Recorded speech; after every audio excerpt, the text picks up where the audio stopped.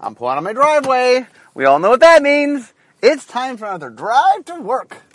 Okay, so recently, or somewhat recently, I do this ahead, so it's always hard to predict. I had an article where I announced the end of the 3-set block. And then when I was thinking back, I realized that I actually, since I've been head designer, have oversaw the block plan for 10 3-set blocks. And I thought, you know what?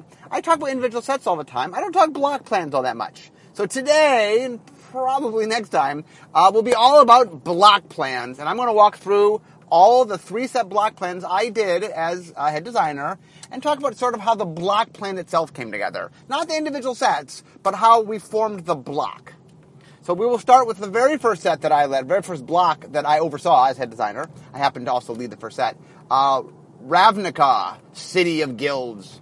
Okay, so one of the big innovations when I talk about sort of changes that happen over time is when I took over as head designer, I was very big on the idea that we needed to do more planning for our blocks, that there had to be more, we had to be careful how we dole things out.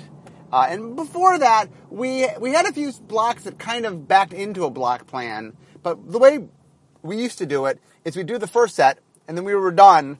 We'd do the second set, and we were done. We'd do the third set. And sometimes we'd leave something, but it wasn't really thought out. We would back ourselves in a corner a lot. We're like, because we did this and this. It would have been nice if we had thought of that ahead of time. So when I became head designer, I said, okay, we're going to think about this. We're going to plan our blocks out. Okay, so Ravnica, during design of Ravnica, I stumbled upon I walked into it knowing that I wanted to do, it was a multicolor block, we knew that walking in, and I liked the idea to separate it from Invasion, which was the previous multicolor block, to, instead of focusing on playing lots of colors, focus on just playing 2 colors, because that was in order to be multicolored but be the other end of the spectrum, that's where you needed to be. And then Brady Donovan, who was the creative director at the time, came back with the idea of, I had said I wanted all 10 color pairs played equally, and he came back with the idea of the guilds. That we were in a city world, and that each combination was represented by a different group. I loved the idea. The second I heard it, I'm like, that's awesome. And I'm like, okay, that is going to be the backbone of our structure. And so what I decided was, there's a bunch of different ways to do a block plan. And so I wanted to experiment. I wanted to try different ways. So one of the means that I was interested in trying is what I'll call the pie method.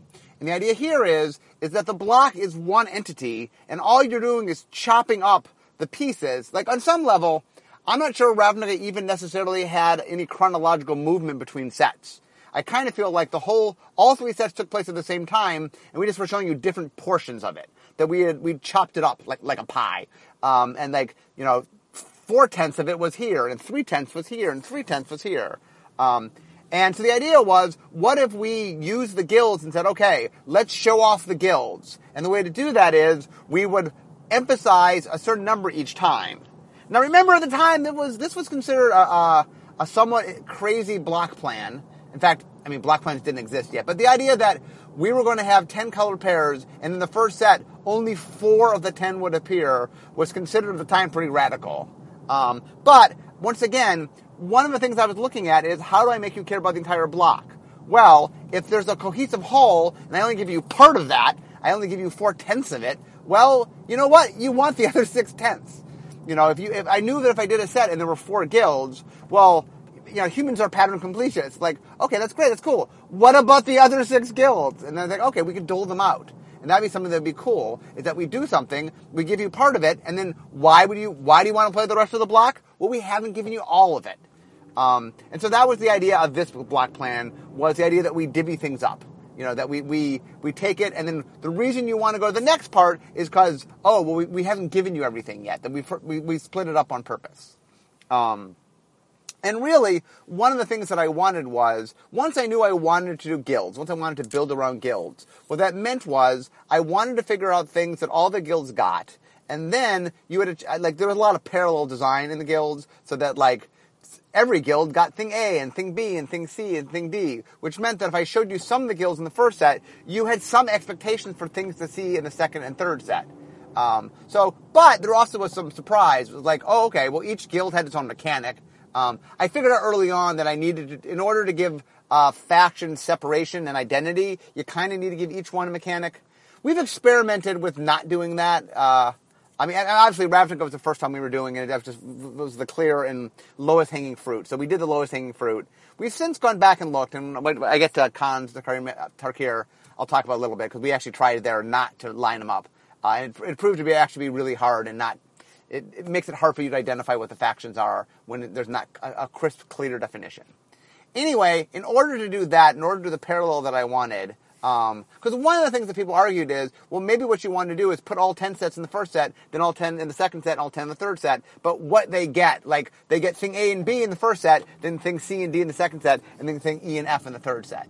But the reason I was very hesitant for that, the reason that I did not like that plan, was I felt like if I gave you a little bit of all 10 guilds, then none of them would stand out. Let's say you were drafting. Like, none of them would have enough meat to them that you could get a full identity of who they were. But if I concentrated, if I said, you know what, I'm only going to do 4 guilds here. The other 6 guilds, they get their time later. By doing that, well, I gave them space so that I actually could give them the room to breathe and for people to see what they were. And so anyway, that was the first block plan. That was Ravnica block. Okay, next came Time Spiral. So Time Spiral started as a block that was going to be theme-centered. We had a bunch of mechanics, Suspend being the major one, but we had a bunch of mechanics that were time-related, and I thought, okay, well, maybe we could do some sort of time-related block. So when I got to the block plan, I was like, okay, well, I want it to be time-related, but there has to be 3 components to it. Time, 3 components. And it just hit me. It's like past, present, future just made a lot of sense.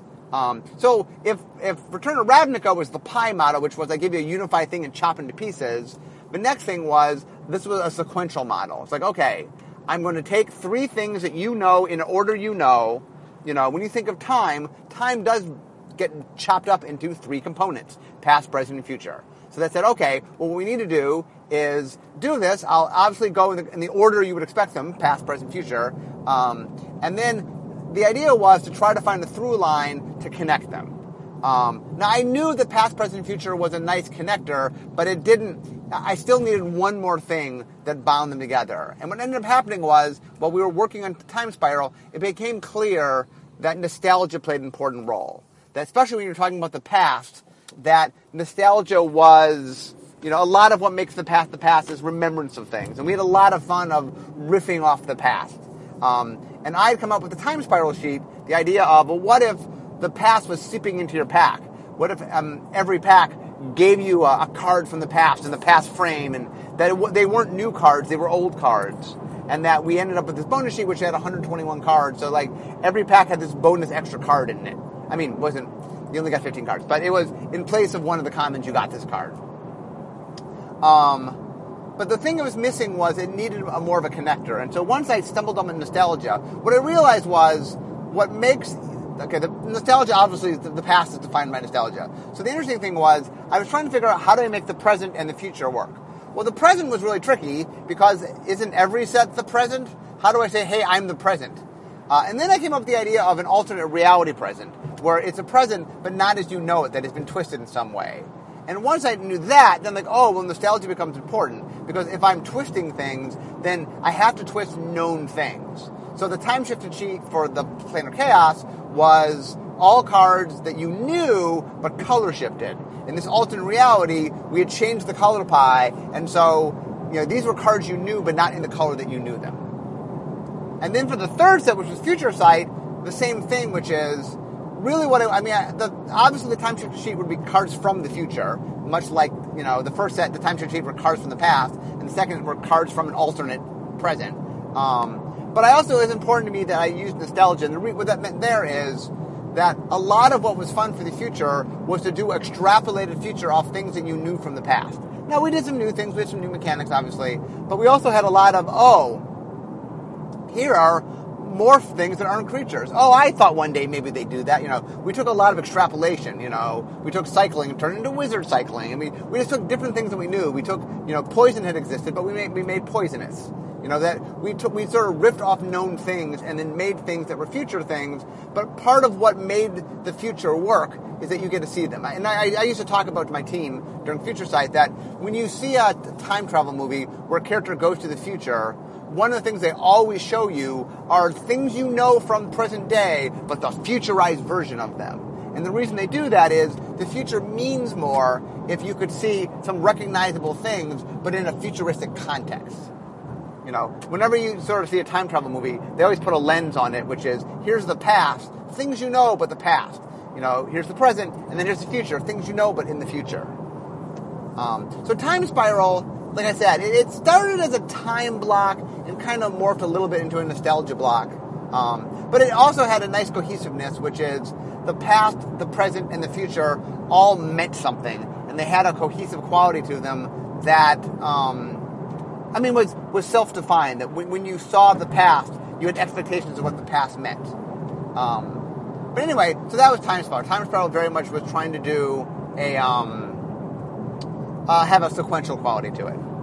Okay, so the next one after that was Lorwyn and Shadowmoor. So from a block plan perspective, I thought of this as one block.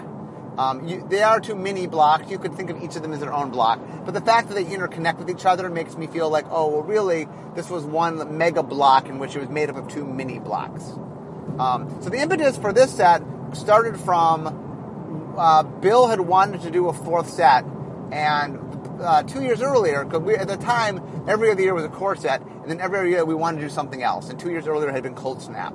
And so Bill came to me and said, I'd like to do another fourth set. Do you have any ideas? I'm like, well, here's what I would like to do. Could we build it in so that the fourth set is not external to the block, but part of the block? Because with Cold Snap, it had had some problems, and I had said to him, next time we do this, could you let me incorporate it? So Bill's like, okay, you said you want to incorporate it. I'm telling you ahead of time, incorporate it.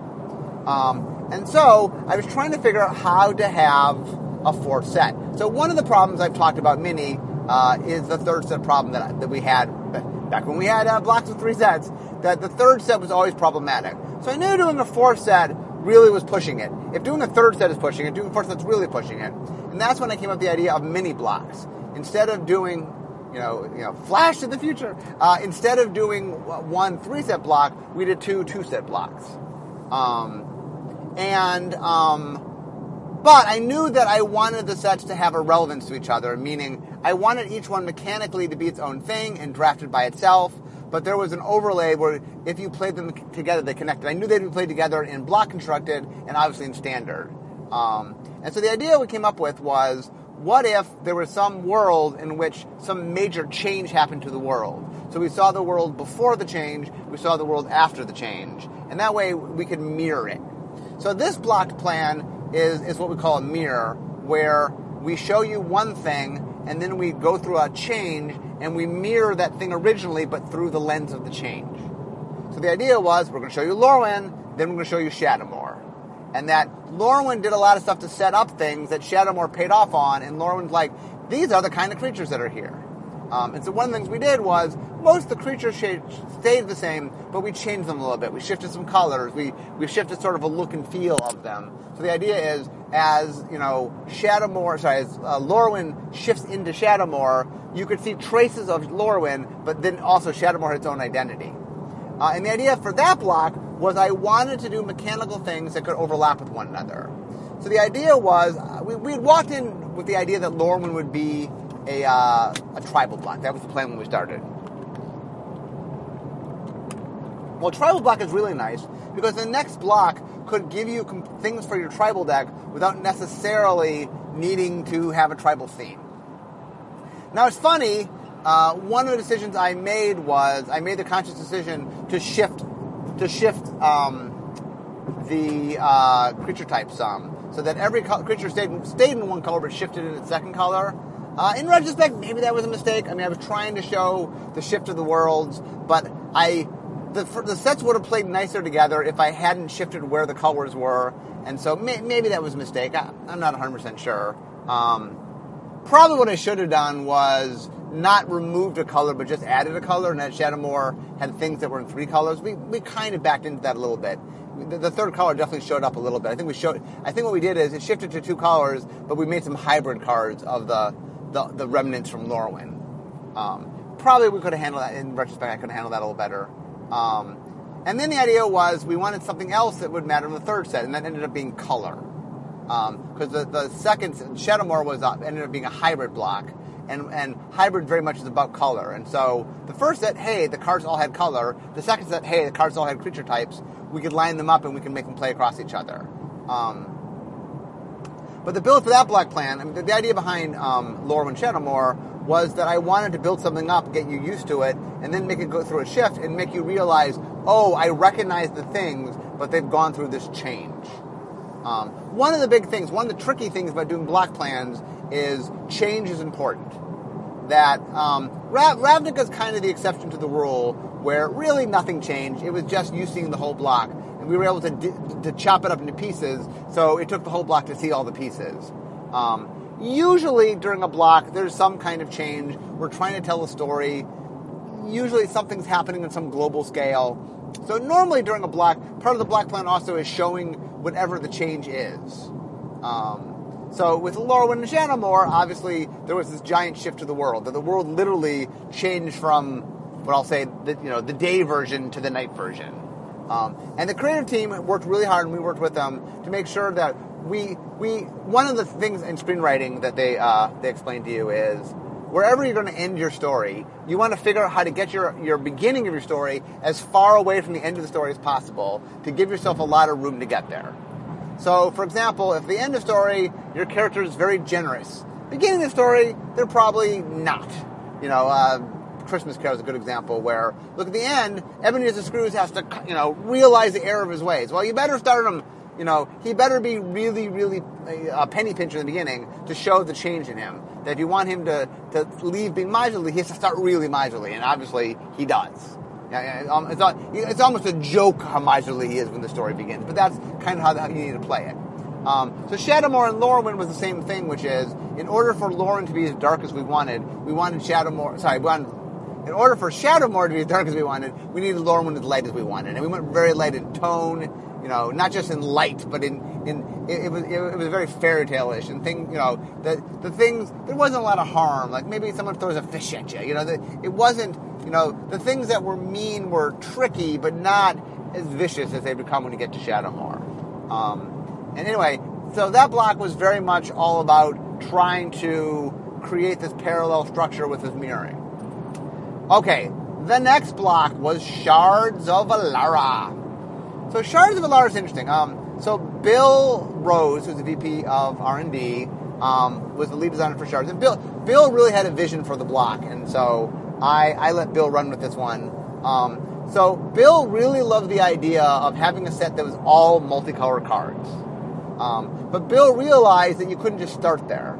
That a large set was going to be too many to function, and having a set in which there were no, starting with just multicolor, you'd be missing some key ingredients that you needed. But Bill said, okay, well, what if we built toward a set of all multicolor? And so Bill's master plan was to try to create a world in which you could then end up with a set that was all gold. That was the plan. And so what Bill did was, he decided that because it was a multicolor set, and we had done 5-color in Invasion, and we'd done 2-color in Ravnica, that he wanted to try 3-color. So the plan was that we'd start with 3-color, then in the second set we'd ramp up, go up to 5-color, and then the third set would give you all these gold cards, and you had the opportunity to draft smaller numbers of colors if you wanted to. You still could play 5-color, but he enabled you to probably be able to pull off playing 2-color. That you could play 2, 3, 4, or 5-color. And so that was a block plan that was very much, it was building towards something, meaning he had a goal, he wanted that to happen, and so he maneuvered things around it so that the block plan led toward the goal that he wanted. He wanted a finale all gold set. And so he said, well, what do I have to do to make that happen? And one of the things I should stress as I talk about the different block plans is each block plan dictates different things. You know what I'm saying? The Ravnica block plan was about separation of the guilds, and so it's very important to maximize showing off the guilds. Where Time Spiral was trying to show this evolution, and that we were trying to take different themes and then put them through different filters. Where Lorwyn was all about this dichotomy between the two worlds, and Shards was building towards something. So each one of those designs, so I talk about this all the time, which is one of the reasons I like to have radically different block plans is that A, I just want things to be different, but B, it enables me as the designer, or whoever else is designing, to be able to approach it from a situation that's different than every other set. That's why I always like to start my set with some challenge that I've not done before.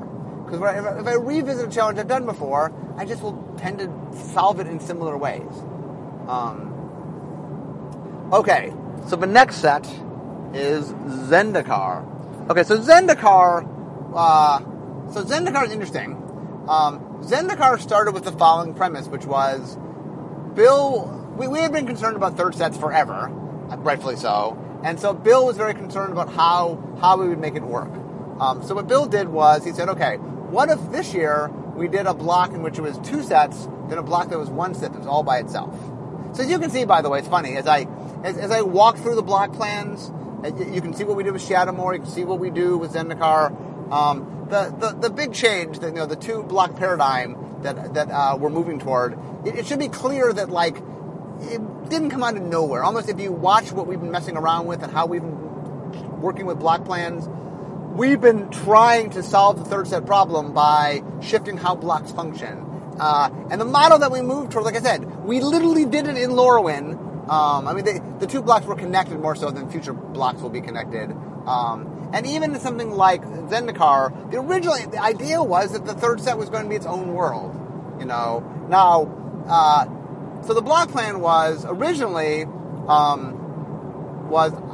we were going to do 2 different worlds with 2 different themes. And Bill, I think what happened was I had pitched an idea of a land block.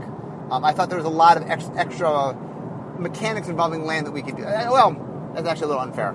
I knew there was a deep design vein of place to explore, and I felt like I like the idea that sometimes our blocks are about top-down, sometimes our blocks are about exploring different things, sometimes they're exploring themes. This was during the period where we were more into doing themes. But I liked the idea. Here was an untapped theme that we hadn't done that I thought had a lot of potential. And so I had convinced, at the time, Randy Buehler was my boss, that we should experiment, that we needed to have exploratory blocks. Here's a block doing something we'd never done before, but we needed blocks like that. And Bill was a little skeptical on my land matters. So what happened originally was, what we did was, he said, okay, you can have 2 sets, and then we'll do something different with the third set. What ended up happening was the creative team came up with built a world and then trapped the Eldrazi inside of it. And they're like, oh, we came with this pretty awesome world where these alien creatures are trapped inside the world. You know what might be cool? What if they got out? And then they said, you know what? We think we could build a third set that would feel different and would have different mechanics. Be a creative that justifies different mechanics, but would have a different feel to it. And so Rise of the Eldrazi ended up staying in Zendikar, but we're like, oh, well, the Rise of the Eldrazi is a different enough thing that we could, with a straight face, change the mechanics.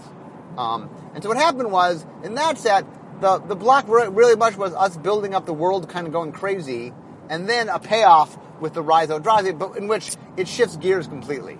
What goes on in Rise of Eldrazi is forget everything. The first 2 sets is the people surviving their world, and the second set is our world, that's not the problem, survive that. And so the block plan, it's interesting because if you look at how the block plan actually worked, for all intents and purposes mechanically, we really did separate the third set from the first 2. And in retrospect, I think the problem was that we sort of connected them as a block but didn't, and I think that was the problem. I regret, for example, not having... we should have had some allies. I mean, maybe not with the ally mechanic, but just creature-type ally, just having more allies. Here's all these people fighting the Eldrazi. Maybe they're allies with each other, And so one of the flaws there was I did not connect the block as much as I should. And the lesson there was it has to do with how people perceive what you're doing. If you stay in the same place, that gets perceived as there's a connectivity to it. You're in the same place with the same people and the same things. There needs to be more continuity. And one of the reasons we moved to the 2-block paradigm is the idea that if we want the third and fourth set to feel different, well, don't stick around. Go somewhere else. Really, if you want it to feel like 2 different blocks, well, then act like they're different blocks. And for us, blocks have always been defined by, or mostly been defined by locale, not always, I guess. And so the idea now is we go someplace, we go there for 2 times, and then, okay, for the next second half of the year, we go to 2 other sets in some other place. And that really is a way to feel like we're doing 2 unique different blocks. Okay, so it's funny, as we're driving, I'm realizing that I have enough content for 2 podcasts and not just one. So what I'm going to do is I'm going to continue talking about the first 5 and wrap it up. And then next time, I will talk about the second 5 and talk about sort of where the Block Planet came from them. So one of the things that's very interesting, I go back and look at this. The historian in me can't not sort of look at the history. If you notice, what's going on here is... and in some ways, it's a neat divider, because the first 5 sets were very theme-based. You know, Ravnica started by going, we're doing multicolor. Time Spiral was, we're doing, time theme-based mechanics. Lorwyn started as tribal. Shards of Alara started as multicolored. Zendikar started as a land block. You know, that each of these sets were very much about trying to play up a theme. And that there definitely were elements built in, and I'm not saying there wasn't story built in, but not in the same way. When we get next time, when we see the second 5 blocks, that's when we're doing a lot more to build stuff in. And there's actually a big shift when I talk about the different stages of design. Scars of Mirrodin is where I start the 5th age of design. And so Ravnica, Time Spiral, Lorwyn, Shards, and Zendikar are the 4th age of design. So it's interesting as I am talking about this that my 10 years as head designer over 3-set blocks over 10 years, that actually half of them were the first age and half of them were the second age. And I think, hopefully, that stems from the fact that I learned from doing the first 5 of how better to do the second 5. And that, one of the things that's interesting is, I think each one of these blocks taught us something very important. So let me talk about the lessons of the block as I finish up here and go to work. The lesson of Ravnica was that you don't need to give everybody everything. That it's okay to leave the audience wanting more. It was a very big risk at the time, but it paid off. It paid off huge. And Ravnica is probably the setting is our most popular setting, and people just love the Ravnica blocks. And I think part of it is really the idea of we have identity, we have things mean something, they're relevant to our players, and then we take the space and time to give each the due it needs, and that we don't need to give you everything at once.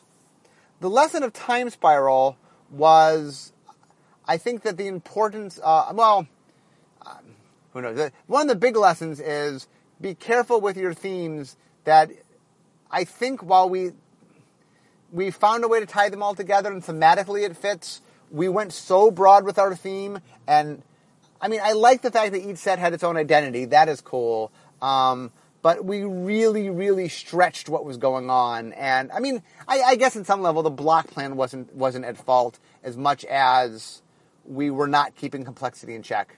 But I will say this, that I made a block structure that was so forgiving and so flexible that it allowed us to overstuff it. And it, in some level, it kind of hid how stuffed it was, because everything had such a strong theme to it that when you sort of stood back and looked at it, everything looked okay. And it wasn't until you dug in deep that you realized, holy moly, we just crammed this too full.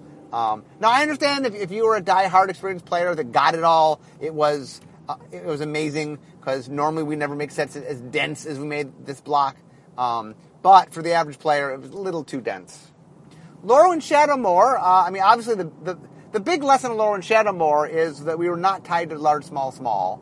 That we could break out of that confine. And really, if you look at Lorwyn, like we talked about the 2-set paradigm, Lorwyn just did it. That where we're going, now I understand, I designed it as a mega block, meaning the 2 mini blocks were connected.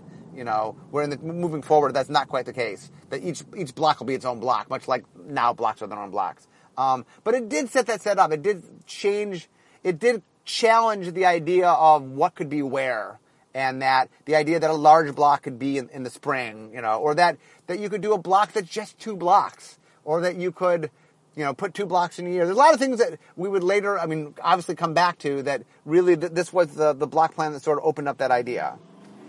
Shards of Alara was just us exploring with the idea that if you're going to lead towards something, that you need the payoff to get there. And the idea that, if you want to do something cool, you have to do the setup to get there.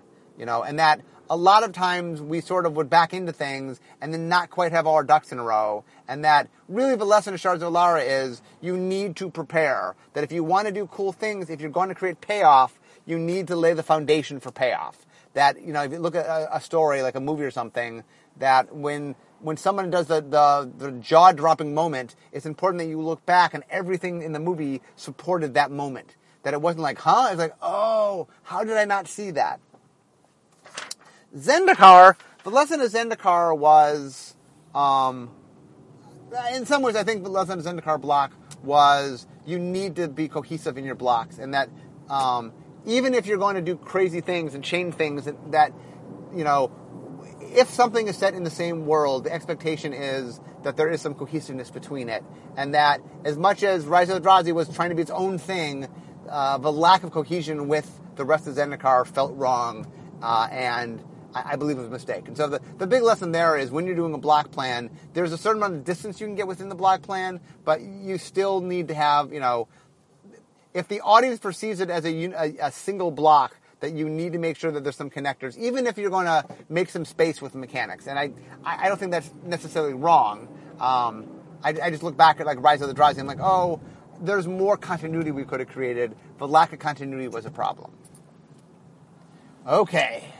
So, as I explained, that was the first 5 blocks of the block plans of my time as head developer. Well, not my time. Time's not up. But of the 10 3-block, the 10 3-set blocks that I did. So next time on Drive to Work, I will talk about the second 5 ones. And these are the 5 that introduced the 5th age of design. And I'll talk a bit about that.